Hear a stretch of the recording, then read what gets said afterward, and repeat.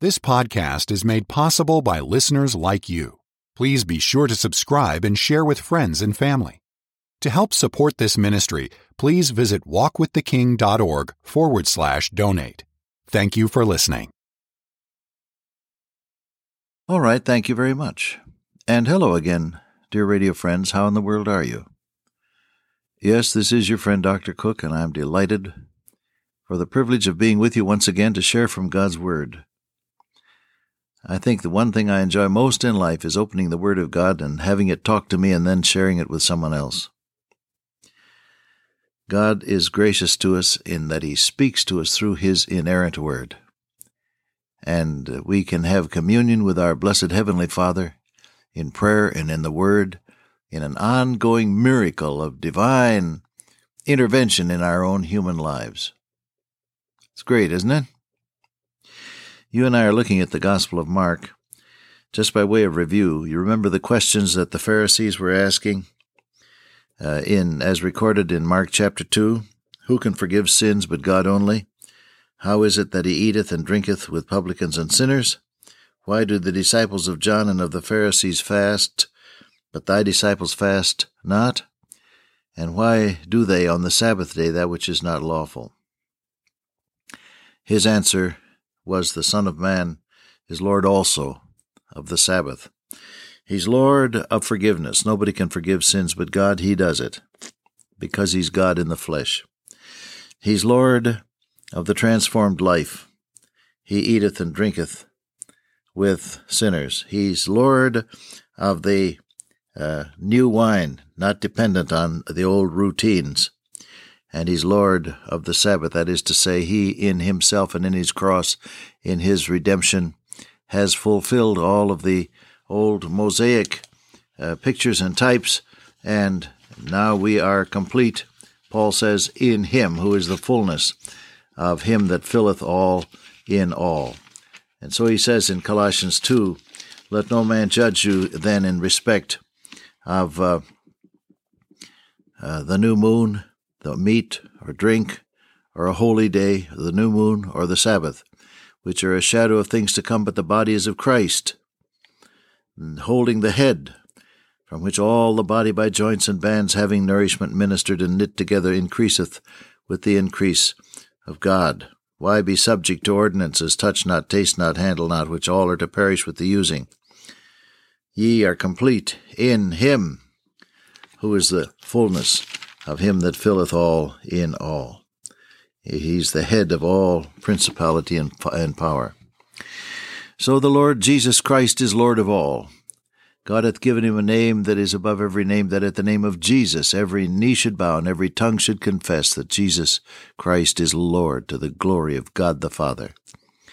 And so we have no need today to go into a man-made temple there to offer sacrifices, the shedding of blood of sacrificial animals.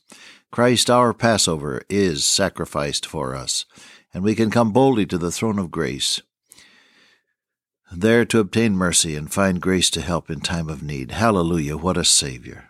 He's Lord. Well, anyhow, we go on into chapter 3 of Mark. It says, He entered again into the synagogue. Our Lord Jesus was a church-going person.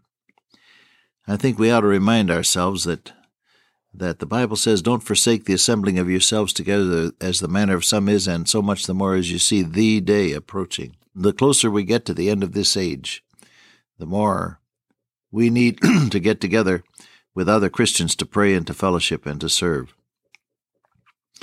And so He came again into the synagogue. Now, there's somebody there with a need. Small thought here. When you go to church, remind yourself that the purpose of being there is not only that you should be taught or blessed or inspired, but that you yourself should help to meet somebody else's need. Not only in church, but also in every other situation in life, of course. People whom you meet will be hurting, and they will be in need in some way, and perhaps by the grace of God you'll be able to meet that need. Now don't make a federal case of it and say, brother, I'm going to be a blessing to you. Well, people will run away from you. They'll stay away by the thousands. Officious Christianity is deadly. But spontaneous love, the love of God shed abroad in our hearts by the Holy Ghost which is given unto us, spontaneous Christian love is life-giving. And so when you go to church, look for somebody that has a need. Maybe a very simple matter, so simple as handing somebody a songbook who doesn't have one. Or so simple a matter as showing someone to a seat where he or she is looking uncertainly, not knowing where to be seated, and you could graciously welcome that person and usher him or her to a comfortable place in the auditorium. Or if someone comes in who has arthritis and can't sit in the straight-up pews that the old Puritan fathers designed to keep people awake, you can find an easy chair for that person to sit in. You know, there's very small thoughtfulnesses, thoughtful deeds, which in themselves may be almost insignificant, add up to a great deal of blessing. Look for some way to be of help, will you, when you go to church? And of course, if you're a Sunday school teacher or a group leader, or indeed if you are the pastor, then your opportunity is magnified 1,000-fold, because people are waiting to hear something from you that may help to ease their heartache, or help to encourage them, or strengthen them, or inspire them, or guide them. And so you need to depend, you and I, on the blessed Holy Spirit of God who indwells the believer and who can speak through us in the miracle of the ministry where God talks through a human throat.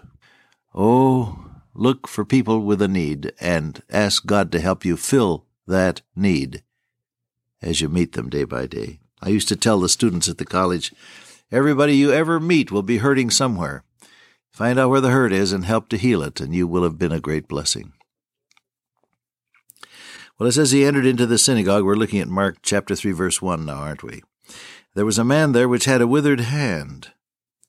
Whatever had happened, the nerve force had been cut off through some either accident or genetic defect, and the hand was withered. There was no strength there, just skin and bones. And they watched Jesus whether he would heal him on the Sabbath day, in order that they might accuse him. Small thought here. A lot depends upon your motivation when you're evaluating other people's spirituality. You know that? I sat behind a minister many years ago in one of Billy Graham's crusades. In fact, it was his first Pittsburgh crusade, and that's a long time ago. I was still president of Youth for Christ. And I sat in the crowd behind this gentleman who, it turns out, was a local pastor. And I noticed that he was busy taking notes and watching carefully everything that went on. And as the service now was drawing to a close, I heard him say to someone sitting by him, "Well," he said, "I don't understand why this man is so great.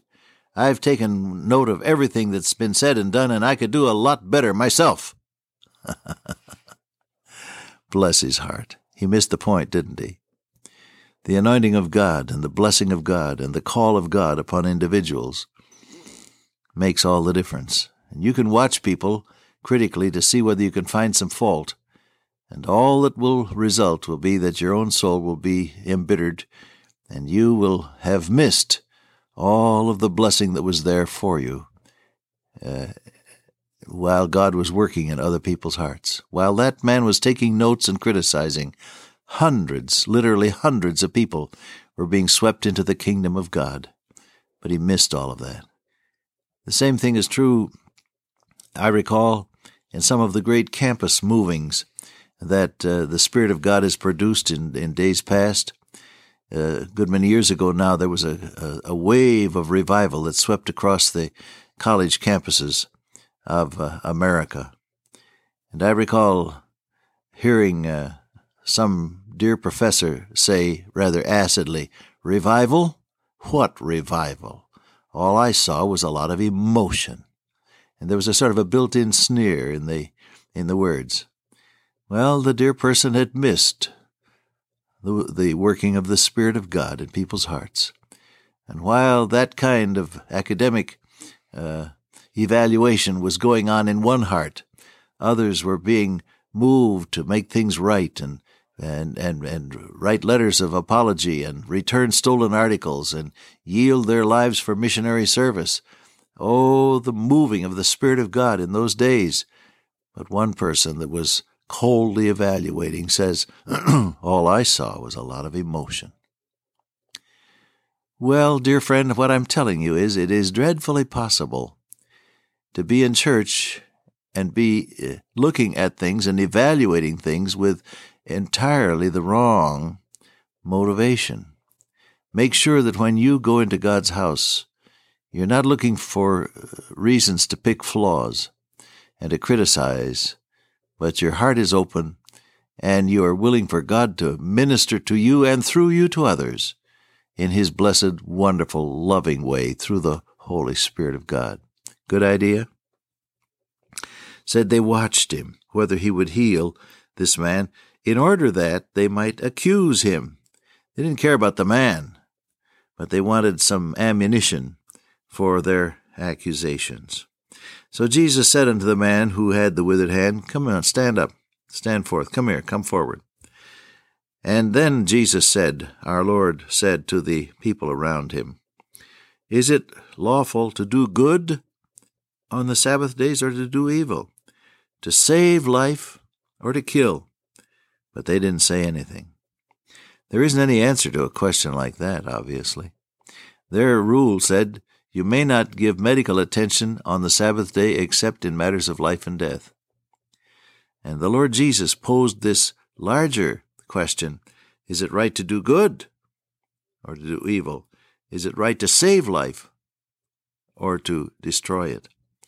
See, the options, and we'll close with this now, and we'll get at it again the next time we get together. The options that God gives are always built on the dimensions of eternity. Be sure that the rules on which you operate your life and on which you build your destiny are God's dimensions. Jesus amplified the rule, and in so doing, linked what he was doing to the eternal purposes of God. Something to chew on there for you and think about. Dear Father, today help us to get our eyes on eternal dimensions, not on people's flaws. In Jesus' name, amen. Till I meet you once again by way of radio, walk with the King today and be a blessing.